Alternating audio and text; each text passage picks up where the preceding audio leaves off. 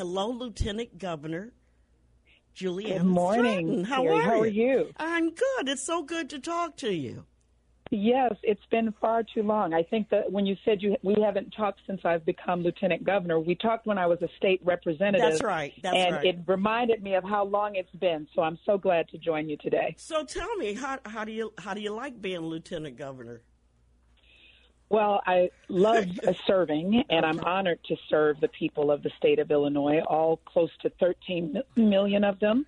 And I'm certainly honored to serve alongside of such a courageous leader as Governor J.B. Pritzker, who neither one of us and no one really ever thought that we would be facing now two real pandemics, including the COVID-19 pandemic, as well as, of course, all of the unrest, civil unrest, and fight against racial injustice that has really come to the forefront.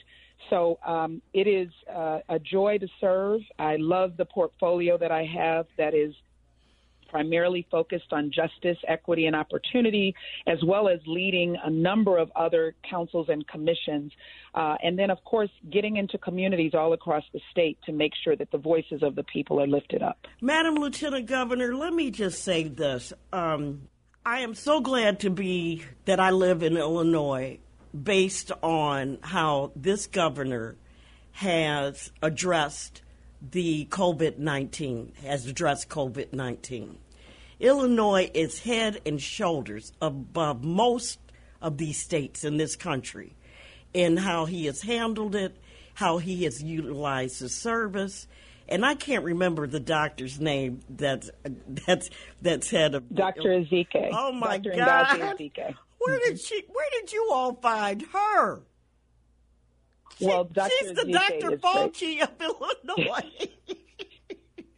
Yeah, no, Dr. Ezike is fantastic. We're grateful for her leadership. But I will say, when I think about all of the fact that we didn't have leadership from the federal government, and it really fell upon governors to take leadership, and some did so, and others did not. And the results were seen in what happened with the number of cases and how the virus continued to spread. Right. This was a novel coronavirus, and so we didn't have a handbook on what to do, but our state acted swiftly. Governor Pritzker said from the very beginning that we would rely on the science and the data and do what was best to fight this pandemic. And we were able to get the positivity rate down to, by his quick leadership and action and that of Dr. Ezike's, to closer to around 2.7%. I know that you are aware that all across the state, though, and across the country, really, we've started to see spikes in cases, and we've seen those numbers go back up. And as always, I'm going to encourage your listeners to please prioritize wearing a mask whenever you go out. It's just like wearing a seatbelt. There was a time you didn't have to wear a seatbelt, right, but we kept re-emphasizing that. People wear their seatbelt, and the way that it works is that if you have your seatbelt on, you're going to be protected. It's the same way with your mask. It doesn't work unless you wear it.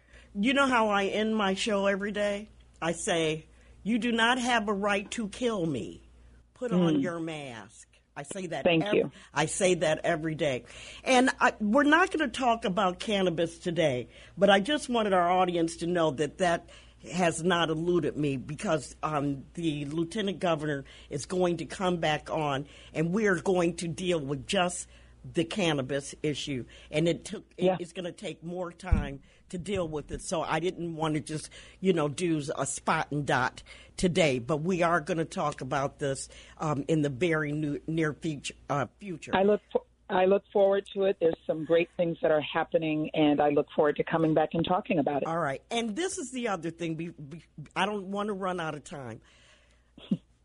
Lieutenant Governor Stratton, real quick, do you drive up and down the Dan Ryan Expressway and the Eisenhower Expressway? I do. Do you realize But do you realize how filthy it is? Well, listen, Perri, I heard your listeners earlier this morning and some of the calls that came in. because I know that it's important to hear from people in whichever way it happens. And right now, due to COVID, I'm getting out to communities, but a lot is done virtually, as you know. So I have to listen to the people, and the listeners at WVON are certainly the people who have a voice and are engaged. So we made a call to IDOT this morning after hearing what we heard this morning. I want everyone to know that there were certainly a number of things that, because of COVID-19, a lot of modified schedules had to be in place. People who work for IDOT are essential workers. Just like we talk about the essential workers who have had to be on the front lines during this pandemic, the workers from IDOT are on the front lines. Many of them are black and brown, and as you know, we had to kind of modify some of the schedules because of Lieutenant Governor. That's not going to fly with the listeners. Yeah, I'm just going to tell you because 35th Street and every place else looks great. So I got you. Okay. Listen, I'm not saying it as an excuse. What I'm saying is that I hope that your listeners know that just like everything else, there were some things that were put on the back burner so that we could focus on some of the things right when the pandemic was open. Okay. So here's what I want you all to know. Okay, please. That we have done just last week, the I-290 Expressway corridor was cleaned along the west side of Chicago, where over 100 truckloads of debris were hauled away. We know that litter is a problem on the expressway, so I'm encouraging everyone, please just put some trash bags in your car, hold it to where you're going. Don't just toss it out the window. And then on the 95th Street intersection at Stony Island, that's going to be rebuilt. There's $81 million for that project, and it's going to begin before the end of this year. And that's going to really rebuild railroad bridges. It's going to widen the intersection. We also have improvements that are coming in terms of landscaping, painting, and other improvements, $35 million on the Jane Byrne leading to the 290 West Side corridor. So the work of IDOT is happening, but I want you to know, and your listeners to know, that I heard what you said today, what they said, and I made a call to IDOT. They are on the move. They're doing work, and things are getting back to regular schedules. But I hope they will understand that, it's, again, not as an excuse, but just like every other industry, there are some things that had to be shuffled around. We are on it. We've let them know, and hopefully we'll continue to see those improvements. See, that's the power of this microphone. It's just incredible. I just love it. And the power of people, recognizing that that's how you engage with your elected officials. You speak up. If they call in and talk to you and say, this is what's going on in my community. Then I'll talk to you guys. Yeah, exactly. Absolutely. That's it. Talking to Lieutenant Governor Stratton, we don't have a lot of time. And I'm going to try to convince the Lieutenant Governor to come back on the Perri Small Show at least once a month, because there is so much that we need to talk about. So one of the things that I was talking to Yo about yesterday was the TP juvenile justice. What is happening with juvenile justice? That has been a big conversation on the midday show. What is going on? What transformational things are going on in terms of that? Perri, we have, black children make up about 15% of Illinois' youth population, but they are 70% of the juvenile jail population. That is and crazy. We know that this is based in systemic racism, which everyone around the globe is having a conversation about and fighting for racial justice. So Governor Pritzker and I, along with lots of advocates who have been pushing for juvenile justice reform, we announced just in recent weeks that we are going to transform our juvenile justice system. We're going to move away from these large, cold, prison-like facilities for our children, and we're going to bring our children closer to home in more therapeutic dorm-like facilities. You know, there's a young person who said to me, you all always ask us, what do we do? But you never ask us, what do we need? And so many of these young people have experienced trauma. They live in situations that are often very difficult, violence and all of that. So we need to give them mental health supports. We need to give them resources, and they need to be closer to their communities and to their families they can get the love and support that they need. So we're going to work on that, and over the next 4 years, it will totally transform our state's juvenile justice system. And I'm very that's proud pretty of this groundbreaking, isn't it? This might be the first state to do this, right? We've had other states that have worked on it, Missouri, D.C., and I think there's one other. But this is the first time in Illinois that we will see this level of focus and this kind of investment that we want to make in our communities as well, because you can't bring people back to the community and then not have something for them when they get there. You know, you just spoke about trauma. And this is something that I talk about all the time, and the violence. And I was just wondering, Madam Governor, Lieutenant Governor, if you were aware of these two executive orders that Pastor Anthony Williams and me and so many other people support about officially saying that violence is a